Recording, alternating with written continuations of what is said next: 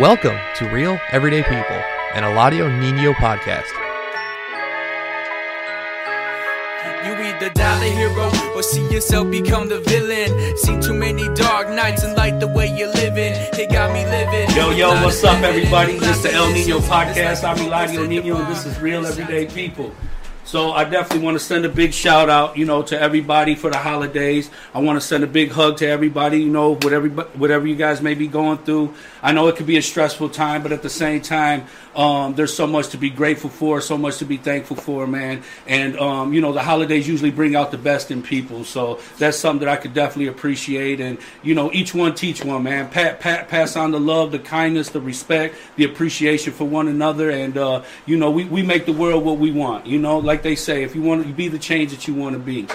So, I definitely want to send a big shout out to my man Bales too, because them boys came bearing gifts last week. Thank you for that. Appreciate that. Big shout out to my man Tony Rizzo at South Smith Studios. That's my man's. And, today we got a guest, man. This brother here is, this is my brother, man. And, we've been through the trenches together. And, I'm honored to have this brother here and to share his story, and I'm honored to be able to be a part of it. So, without no further ado, I'm going to let my brother Pat Bates let him know a little bit about yourself.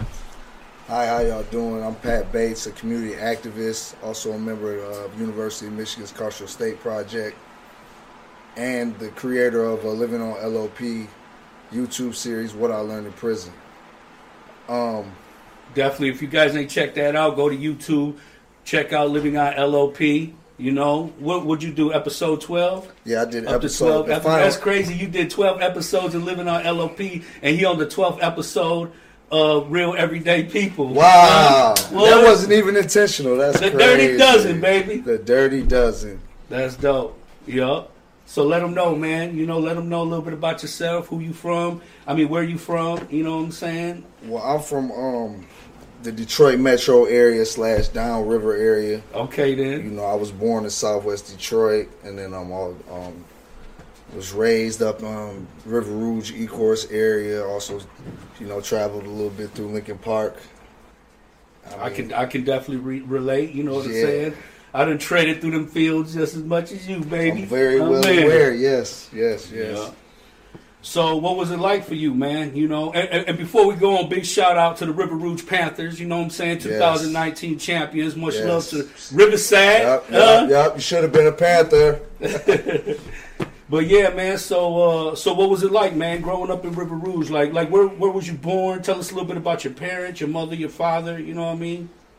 Okay, so I really didn't know nothing about my father. I was taken from my mother. Well, I ain't gonna tell you, I was given up for adoption at the age of 3 years old. Okay. So I was raised by my great aunt and great uncle.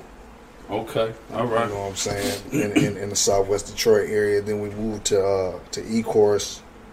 Lived in Ecorse for several years. Moved back to Southwest. Made a stop through LP. And then I ended up moving back to Southwest again, and then the River Rouge. Okay, so you just pretty much ping pong bounce back and forth everywhere. Yes. I could definitely relate because I bounced around just like that. But the thing about that is, when you move around a lot, it's hard to find some stability. And you get used to being on the move. It's hard to settle anywhere because you're always on the move. Mm-hmm. And when you live a lifestyle like that, sometimes that affects you mentally because you don't really know how to attach. You learn how to attach and detach. You know what I'm saying? Or sometimes you just never attach anymore. And that's the unfortunate part of it. But there's a flip side to it, how we had discussed. Right. You know what I'm saying? So there's a flip side to that coin, right? With this when you talk about moving around, being stable. To me, it had more of a positive effect on me. Like it really prepared me for my future. Like it allowed me to engage with like a whole several different worlds, and then be able to find community within those worlds. That's pretty much how I looked at it, and I was very, very well able to adapt from being raised that way, from having to be ping-ponged around these areas, Absolutely. Okay. So So you went to school in River Rouge. What was it like going to school in River Rouge for you? Well, River Rouge was like, it was a little bit different, being that like it was a great school. Like I played sports, I ran cross country, I played baseball in high school with your brother. You played who? Bart Morris. Yep, shout out to Bart. What's up, bro? Yep, Panther Pride. I remember him and my brother Zoe. Boy, them boys were professionals. They had Cold. the pictures. Great athletes. Great Huh? athletes. Ain't no doubt I mean, about but it. the city always, we always develop athletes. Yeah. But like me, it was a little bit of a different experience than probably from others, because like there wasn't very Latinos in the River Rouge community at that time. No, yeah, there was very few. So it was like, I really didn't fit in. Really, like, well, actually, I did. I found my way in. Like, I found my way to fit in with more like the people that I was raised with, which was with other black kids. Okay. Mm-hmm. So it's the same with me, going to school in River Rouge. I done went to Sabbath, Rouge, all that. And it was diverse, but it was more diverse with black and white as opposed to, any Latinos. Mm-hmm. So, of course, black culture is very influential right. in our communities. You know what I'm saying? And it starts from going to school. Even in the Southwest, it's always been a little bit diverse. You know what I mean? But like in Rouge, I felt like we brought the special blend to Rouge. You know what I'm saying? When we brought the Latino flavor. You know what I'm saying? We created a whole new Riverside. You know? We did. We did. No, but we'll talk about that later, though. Yeah, we was in the category our own. Like that's really how I found. Like that's really how I found. Like even when I met you, like you was one of the few Latinos that was in the River Rouge area. You know what I'm saying? So I was like, so somehow we just gravitated to each other. On that aspect absolutely. of it. Yeah. But I tell you what, man, it just, what I love about diversity, it teaches you so much. Like, it teaches you diverse social skills, communication skills. You learn different value systems. You learn a lot from, living in black communities, living in white communities, living in Latino communities. And there's even so much diversity within the Latinos communities, And, it's just nice to have that cultural awareness about yourself, because you can always move around. You can navigate more places, because there's so many people who are just comfortable in sitting in one place. And it's unfortunate, because there's so much that the world has to offer. Like, life is really beautiful, but you'll never see it if you don't ever open up your mind. So you were playing sports and all that good stuff. Who were some of your heroes that you look up to? Give me one person you looked up to in baseball and one person you looked up to in basketball. Basketball was Michael Jordan. Okay. The greatest. All right. Bulls fan. The NBA wouldn't be the same as far. They wouldn't even be able to brand the NBA the way it was for Michael Jordan. Okay. Baseball was Ken Griffey Jr. I love Ken Griffey Jr. I used to hustle to make money to buy Ken Griffey Jr.'s and Jordans. You know what I'm saying? Mm-hmm. And it's because I thought they were great. So you know what I'm saying. The way they come made me feel like, okay, I'm gonna be great. You know what I'm saying? Mm-hmm. Yeah, no doubt about it, bro. So what was it like, bro? Because I know you said that your great aunt and uncle, like, they were already elderly. You know what I'm saying? Yeah. So with them raising you, like, what was that like? Like, what kind? It was a real strict home. Like they were very religious. They pretty much forced religion on me. But at the same time, it was hard for them to like parent. They loved me. They ruled with a lot of love, but they also ruled with an iron fist. You know what I'm saying? So they wasn't buying it. They had an old school mentality, but they were good people. It's like, but it was hard for them to keep up with a child like that with so much energy. And I wasn't just a regular child then. Mm-hmm. Like, I had a whole lot of energy and a whole lot of ambition at a young age. I was always getting into some type of mischief constantly. You know what I'm saying? So it was hard for them to keep up with me. So, I mean, by the time I was probably, 12, probably by the time I was about 8, 9 years old, I already really know where I wanted to go in life. By the time of 12, 13, I could actually pursue those, where I was going. Already in motion. Yeah, I was already in motion. So, and I was out the house and pretty much on my own back and forth, not that they didn't. So did you graduate? No, I didn't graduate. Oh, you didn't graduate? I actually did poorly in school. That's the craziest thing about it. I did so poor in school. Like, I was at the bottom. Even when they did my pre-census investigation, it was like, I was like in the real low. I barely went to school. I skipped school a lot. You know, I was really pretty much in the streets.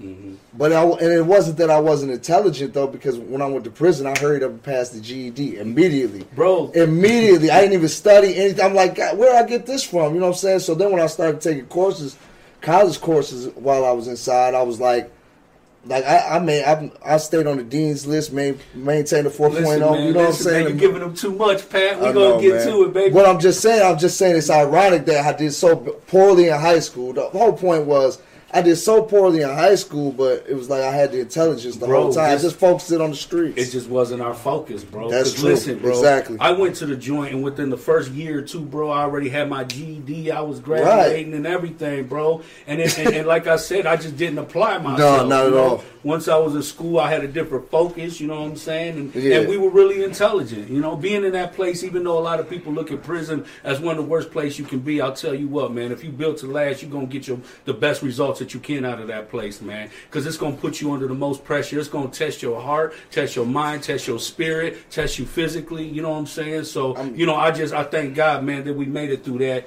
and we here today, and we have our freedom, man, you know what I mean? I mean, there's so much living proof of people that came out of prison that's been great, right? Like, man, Nelson Mandela did prison time. You know what I'm saying? Mm-hmm. The Apostle Paul did prison time. Most of the majority, Jesus was locked up and sentenced to the death sentence. You know what I'm saying? So, I mean, with the murderer and the thief. Majority of the New Testament was written inside of incarceration. You know what I'm saying? Mm-hmm. Even in the Bible times that we, religions that we draw up on so much. How'd you get familiar with the Bible? Was that through your great aunt and uncle? Yeah, because I was, like I said, I was being forced to go to church when I was real young. Like, I really used to really be a firm believer, you know what I'm saying, in everything that was indoctrinated in me through the Baptist church at that time. Mm-hmm. Not that I don't still hold a lot of those. I still hold a lot of those morals to this day, though. Actually. Okay. Yeah. Absolutely. It can be used as a guidebook for sure. You know. So tell me one thing. What's one of your favorite verses out of the Bible? One of my favorite verses would probably be John 10:9. Okay. I am the door. He that enters through me walks through my Lord and Savior Jesus Christ. Okay. That's powerful. Oh, man. Oh, he enters in through me. I'm sorry, I almost misquoted. Enters in through me. So now you at the age where you're the people who are raising you, your great aunt and uncle, they're already elderly. They can't really, control you too much. You running wild. What grade did you make it up to? I made it to 10th grade. I don't even know how I did that. Probably from just going to school. Yeah. All right. You know how the system works. So what happened after that? After you left school, then what? I mean, even all through middle school and up, I never took school seriously, right? I was hustling, you know what I'm saying? I was really doing most of my to get my school clothes, because my aunt and uncle, they didn't believe in name brand stuff, you know what I'm saying? So they would buy me the bare minimum when it comes to that. Not that they ain't love me, they just ain't believe in buying nobody no expensive clothes, and they couldn't afford it anyway. Mm-hmm. So I started I need to figure out a way to look like the other kids in school, you know what I'm saying? So I started hustling, and I was doing that all throughout school. And once I started selling trees, I was selling crack cocaine and marijuana and ecstasy pills probably towards the end. Okay. Yeah, it was just. Were you selling crack to the students in the school or like? No, I was selling crack to older individuals around my community. At that time, I've never seen a young person smoke crack in my era. It was, it was. But it's crazy that a young man could be selling crack to his elders. And I think that that's a big problem, and what created a big gap in these generations is when you got the teenagers selling drugs to the elders, the parents, the mothers, the fathers, the aunts, and stuff like that. Because they have a lot of people have had a big lack of disrespect, a big lack of respect for their elders, due to the fact that I serve you, I'm serving you dope. So I look at you like you beneath me. I'm better than you because you use drugs. I sell drugs. So, and I see that in like, because, back in my days, like when I was growing up, I always listened to all of my uncles and the advice, my stepdad, my elders, whether it was right or wrong, I still, soaked up the advice. You know what I'm saying? But nowadays, like they don't have any respect for them, so they don't even want to hear what they have to say. But I'll tell you what, this generation, they are very intelligent. You know what I'm saying? They are very powerful. They know what they want and they know what they don't want. They know what's real from fake. And if they see they're real in you, they're gonna salute you. They're gonna recognize you, and they're gonna definitely salute you. They're intelligent, and are they wrong for feeling that way about these adults? Because this is the evidence that they see. You know what I'm saying? Like you said, really to strengthen that. This is the evidence they see. So are they wrong for being, That's the only evidence they see is that. Yeah. So now you in the streets, this is what you're doing to make money. Right. Who was mentoring you? Who guided you on that? Who taught you that lifestyle? Well, a lot of it was self-taught, like from environment. Like I watched a lot of my environment. Like I was already like in the swing of things, and I was figuring it out through trial and error as I was going along. And I had went to the youth home. I was, of course, I was mentored by like older individuals around me. You know what I'm saying? Mm-hmm. But like, I kind of pushed my way into that because they was like, man, if you don't get your little ass out of here, you know what I'm saying? You ain't, you know what I'm saying? Like when I was that age, I looked 2-3 years younger than I actually was too. You know what I'm saying? Yeah, absolutely. So it was like I was a baby. You know what I'm saying? And everybody kind of loved me, but at the same time, like I wasn't trying to starve neither. So they understood that. So it was never really like no pressure from it, but there was a somewhat mentorship. Guys that show me, give me a little game here and there. Mm-hmm. But I still ended up getting caught up and getting in a lot of trouble. So the mentorship was, iffy, to say the least. Right? Locked up as a juvenile as well, right? Yes. I've been locked up several times as a juvenile. My first arrest was at 9 years old. Damn, 9 years old. I was throwing rocks at a building over on High Street and shit. Way back. That's terrible. Yeah. But you're gonna be all right, man. Yeah, you know what I'm saying? For sure. Life is always evolving. Life is always about growing, learning, trial and error, growing pains. We all humans, you know what I'm saying? And just embrace growth, man.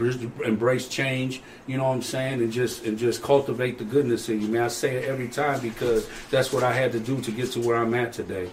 And, you have the ability. If you don't like where you at, if you don't like your situation, if there's something that you don't like about yourself, change it. You have the ability to do that. Be ye transformed by the renewing of your mind. It's all up to you. Quit relinquishing your power to other resources. You are the source. Exercise yourself. And so now you say you out of school, you in the streets, you getting money. How old were you when me and you met? I believe I was probably 13, maybe 14. 14 years old. I remember I see you walking straight down Pleasant Street. Yeah. Peace Street. I said, dude, this little Mexican dude look sweet too. Had the little Air Force Ones on, little Jabos. I said, what's up with little dog? Shoot, I worked hard, risked my life in them little Jabos and Air Force Ones back there too, boy. Goddamn. Had your little bags on you. Yep. I so came on pocket full of rocks, pocket full of bags of weed, man. Yeah. I thought I was like, man, what's up with dog, man? Let me holler at him and see what's up with him. Then, like, right after that, you ended up got locked up and went to juvenile, man. Yup, I went to juvenile. Like I said, that's a whole experience. We could do a whole nother show on the system, you know what I'm saying? But, okay, needless to say, I was in juvenile, greatly affected by that. I came home, ran back into you. How much time did you do in the juvenile? That time probably was around 4 months. It was probably around 4 months. I got out. And at that age, 4 months is a long time, I went to a 6-month boot camp too. You got to think you ain't been on the plant for a few years. Yeah. You know what I'm saying? 14 years old, you know what I'm saying? 15 years old. Yeah. So then I remember what you say we ran into at Rouge Days. Yeah. We ran into each other and got back out. Yep. I got out, sent you at Rouge Days and shit, man.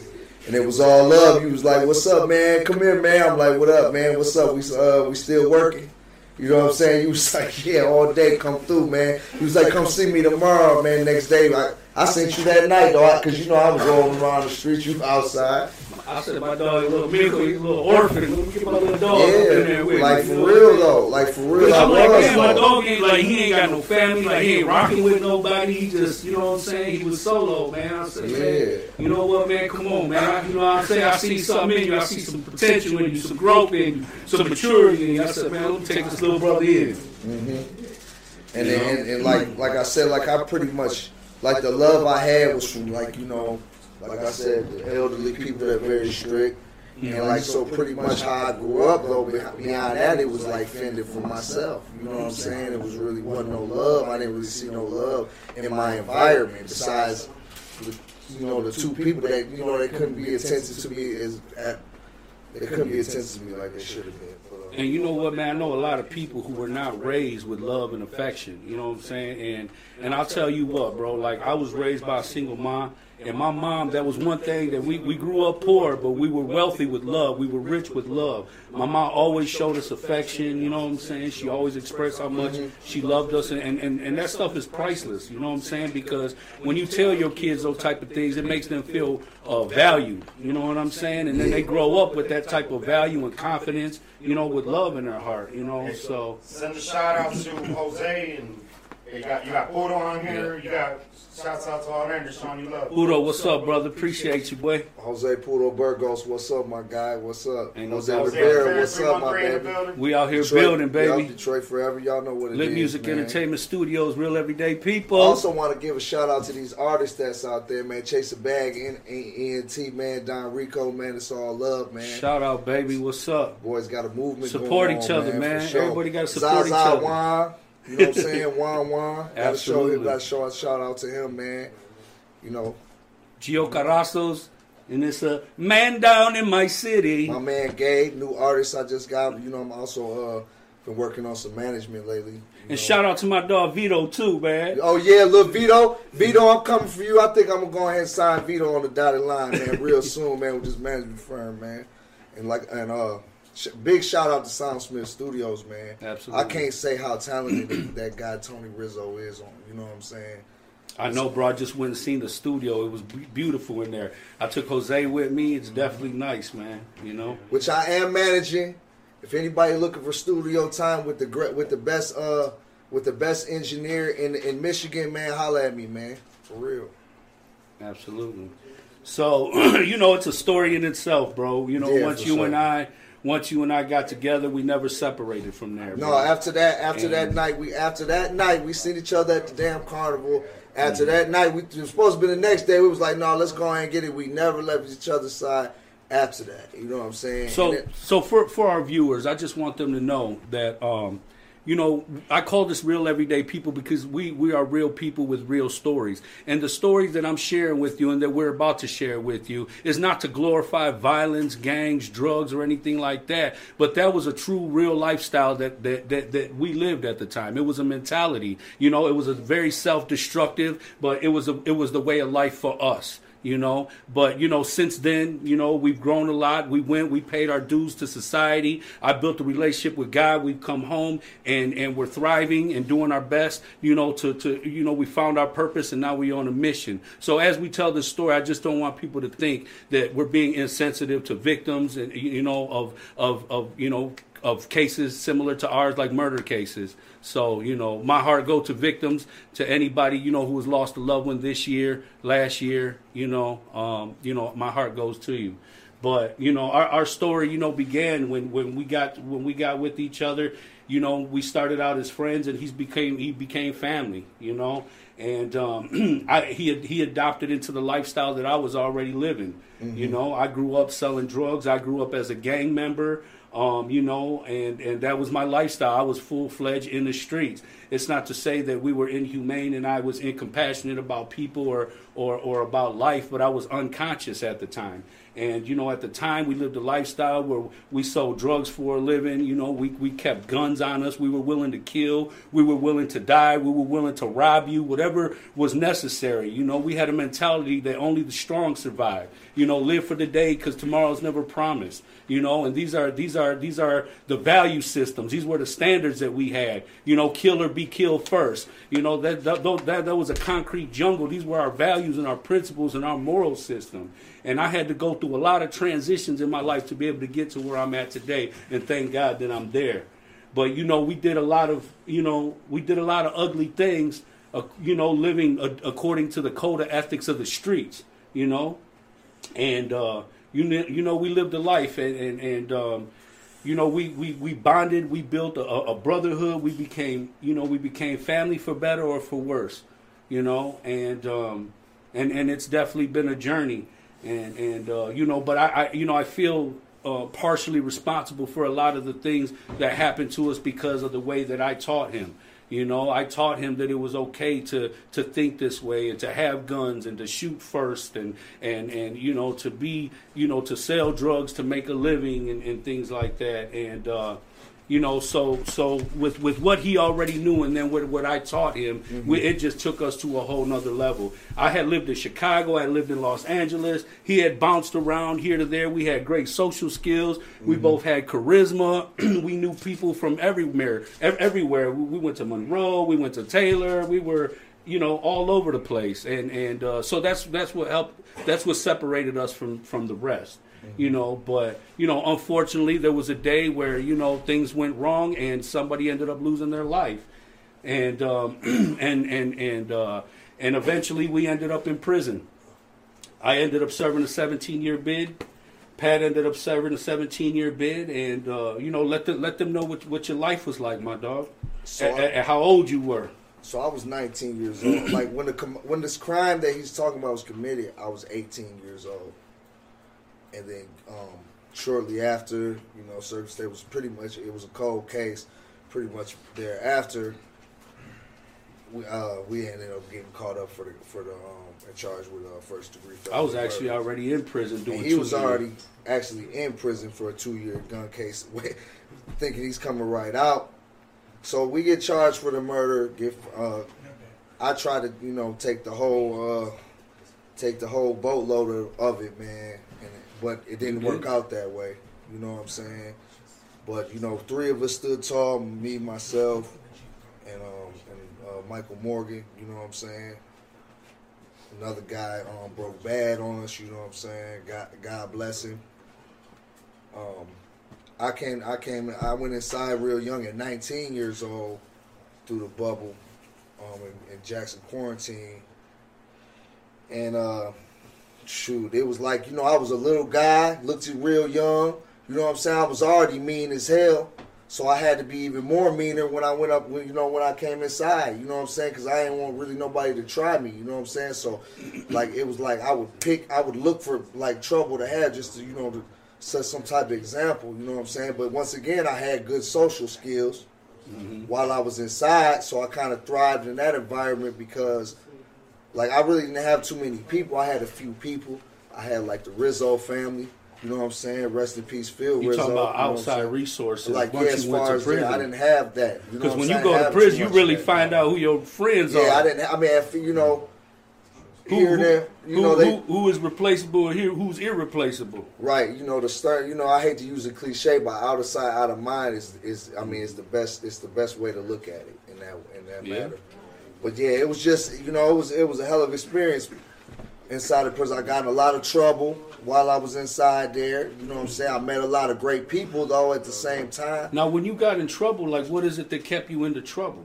Maintaining, pretty much trying to, you know, maintain a status while I was in there. And also, but the main thing that got me in trouble was trying to make money. Even though I would succeed in doing it while I was inside, but it would still get me in trouble in one way or the other. Like, I resorted to all tactics to, like, make money while I was inside there. You know what I'm saying? Whether it was extortion, whether it was, you know what I'm saying, stealing, you know, whatever you could think of, gambling, you know, I heard you love that gambling. Oh, I love. I heard you was running tickets. I heard you was running stores. Yeah, I was doing all that. You know, I was doing all that. You know, because like I said, I didn't have that support. Mm-hmm. So I'm just doing it. Same thing as when I was a kid. I'm just doing it to get school clothes and shit. When I'm a little kid, and now I'm in prison. Like, okay, I'm gonna just do this to put food. Because you know, when you're in prison, you get the bare minimum. You know what I'm saying? You're not treated like a human. You're treated like a straight dog, a couple trays, and that's it. You know what I'm saying? Mm-hmm. So I'm trying to maintain that. I'm trying to feel like a human again, right? But wait a minute. I forgot a minute. Wait a minute. You forgot Pat's pretty good at doing this type of shit, though. So, you know what I'm saying? I maintained very well while I was in there. I don't want none of but that. But in the midst of that, in the midst of that, I ended up like really starting to calm down. I got tired of getting in trouble. I got tired of being in the trenches. So what I did what really set me down, I got STG. Explain to people what being STG is. So STG is security threat group. And they can do that to anything. They can just spite you and say they putting you on STG for something. You know what I'm saying? Whatever. If they don't like you, whatever. And it also could be for activity too, as well, for gang activity. Okay. So what they do is they send you to a secluded place. They put you on 00 status, which that's where you can't work, you can't do anything. You only allow 5 phone calls a week. You can't use the JPay, which is the email back and forth to your people. You can't get secure packs, so your people can't even help you more, even as much as they want to help you. Mm-hmm. So I was in a real dark place. You got your living I see. Yeah, that's sweet. Yeah, that's sweet. So I was in a real dark place at that time, you know. But I started really reflecting then. You know what I'm saying? I was thinking about like every time I would go to the hole or get into any type of trouble, I would do a lot of reflection. I would come out a little better, but I still would be rough around the edges. You know what I'm saying? So, what is it that you was discovering in there? Like, what were you seeking? What did you do? Well, I was trying to discover feeling alive, because like it's like you just walking around and just existing. You feel like the living dead. Yeah, so I would try to find things to excite me. You know what I'm saying? Things to make me feel like I'm alive, and it would be little stuff like that, like getting into stuff and figuring out ways to cause some type of chaos. Mm-hmm. I heard you pop somebody at a poker table. Yeah, I popped a couple guys at a couple poker tables, man.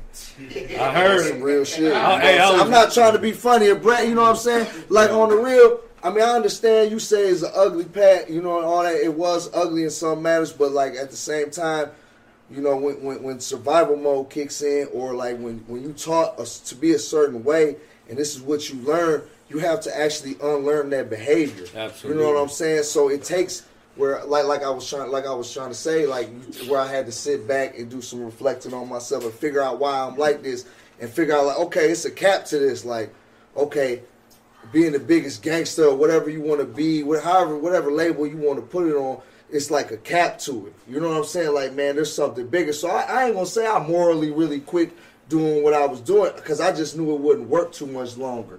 Mm-hmm. I got to figure out something bigger. You know what I'm saying? Absolutely. So what I did was start sharpening my mind up. I already knew I was intelligent. You know what I'm saying? Yeah. So I started sharpening my mind up and getting prepared. I got a degree with Jackson College. You know what I'm saying? I took every program I could while I was in there. You did some work with U of M too, right? Yeah. I went with PCAP, Prison Creative Arts Project. I was part of that as well, yeah. Shout out to Dr. Ashley Lucas and Cozine Welch. What up? Big shout out. Yeah, Executive Director of A Brighter Way. I made connections with them, and when I came home, what I learned was through that program was it was theater. It was all improv. You know what I'm saying? Theater, and then we would like act out plays. And drama. It was so, bro. It was so. If I'd have knew about that when I was like a kid, and had that like cultivated in me, God, man, the sky would have been the limit, man. You know what I'm saying? So I come home and I got with them, and I started finding out ways to, you know what I'm saying, serve myself and help out and reach back to, you know what I'm saying, people that's been through the same struggle as me. You know what I'm saying? That's really ended up being my passion in life, like activism and that aspect. So I got a job with the Carceral State Project for University of Michigan. That And I was also dope. did a couple projects with the ACLU, with the Smart Justice Program, you know what I'm saying? Shout out to Rick Speck for making that happen. So tell them a little bit about yourself as far as like what you were able to accomplish since you've been home with the resources that you obtained while you were in prison. Okay, so like I was talking about before the break, I made a connection with Professor Dr. Ashley Lucas for University of Michigan, and I spoke on a panel and took the PCAP training to facilitate improv classes and workshops while I was in Ann Arbor at this place, Miller Manor. Mm-hmm. So I did that, and I also audited in her class, and went under her mentorship. And like I said, I want to give another special thanks to Ashley for all her help too as well. Then after that, we went on and did another workshop in Detroit at Soundsmith Studios, which was it wasn't as successful as it could have been because coronavirus ended up happening. Okay. And so that stopped a lot of projects that we were working on. The workshop at the Soundsmith Studios that we were doing. All right. So how did Living Out LOP come about? So then I sat back. I sat back and thought about how, like, we're using terms such as like social distancing and isolation, right? And I was like, damn, I know about being isolated like really well. You know what I'm saying? I know a lot of other people that are not like that being isolated like for real. You know what I'm saying? The most. So I'm thinking about that. Like, okay, so who would be? I feel like people that's been incarcerated should be consultants on isolation, on any PTSD or any type of negative effects of being isolated, right? So I talked with Ashley about it, and we came up with the concept we should have a YouTube series, and where we would have formerly incarcerated individuals talk about being isolated inside prison. So we called it Living on LOP, and it had a dual meaning. LOP, loss of privileges while you're in prison. We know that's for misconduct. You catch any type of ticket. But I also put in the term out here, loss of privilege. You know what I'm saying? Mm-hmm. Like out here, people have lose privilege. They lost the privilege just to be able to go to the barber, things of that. You know what I'm saying? So it was just things that maybe could motivate a few people, and that haven't been isolated or anything like that, and also will give voice to a very oppressed people, such as formerly incarcerated and currently incarcerated individuals. Mm-hmm. So, like you did episode 12. So, like, what's the future looking like? Did you cap it at 12? Are you working on it? We're discussing. We're discussing right now doing it's sponsored by the University and the Brighter Way. Okay. Foundation. So so we're waiting to see how how things get freed up and if we're going to move forward next summer, but it's a lot of things that would be tied up with this semester if we worked on it during the semester. So if we did move forward, it has to be a summer thing. But I can't wait. I'm looking forward back to normal, bro. Because I'm looking forward to being able to do it. I'm hoping that we can do it this summer, though. Even at the DHDC, like we got so many things lined up, so many great projects with local businesses. Like there's so many, and like I'm doing a lot of hands-on work with a lot of the projects, so I'm definitely looking forward to it, man. There's so many things that we're going to accomplish, even with the podcast station. I'm really looking forward to a bright future. Mm-hmm. But where we're at right now is we're gonna, I always ask our guests if they can to bring something of sentimental value and share the story of it. So you brought something with you, and I want you to be able to share your story and why it means so much to you. So I've been gone and in prison for, what I'm saying, since I was real young. So and it wasn't really much I was going to take with me. I lost everything before I went to prison, and it really wasn't nothing I would take with me. So I took, but what I did take with me was, my paperwork, let everybody know I stay solid 100% no matter what. You know, we ain't gonna do that no matter what. And I also took my pictures, you know what I'm saying? So I got this real old photo album from back in like 02 that I had with all my like original pictures, like from people like this is my man, Big Noriega. Rest in peace, Big Nori. Yeah. Ramon Noriega Akaruli in that picture. Rest in peace, Big Nori. A good friend of this is my man Paco. Paco out there in San Ignacio. Paco Camarena. ¿Qué onda, cabrón? Yeah. Him and his brother Lean. Rest in peace, Lean. Against his will. You know what I'm saying? Brothers with Deported. Yeah. You know, we send our love out there and we help any way we can. And this is somebody that was like a great, we talked about people like that mentored me and been like, this is my man Phil Rizzo.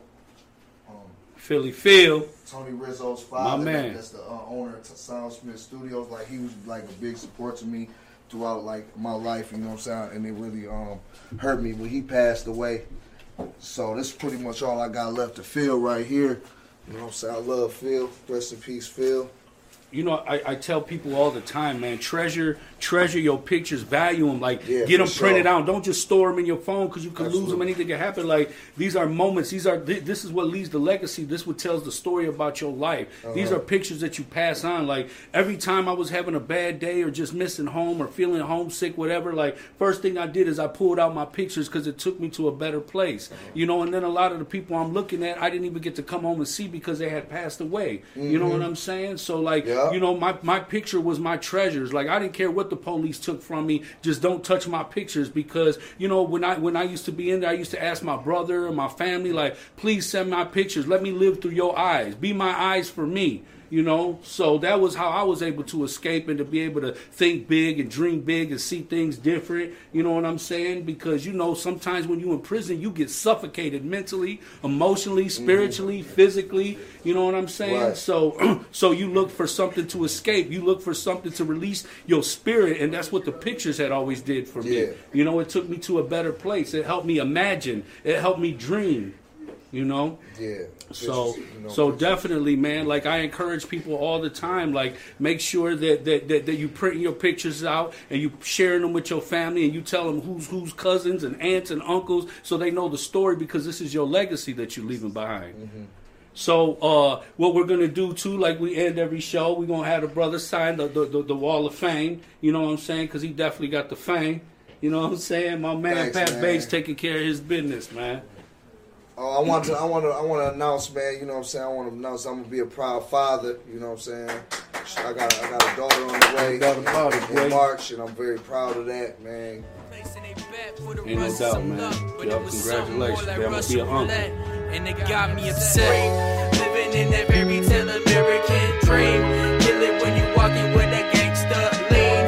Even though you know they go, they all is This has been an episode of Real Everyday People, part of the El Nino Podcast. Check out the El Nino Podcast live on Facebook every Monday night at 9 p.m. Eastern. And for full episodes, the El Nino Podcast is available on Facebook and YouTube.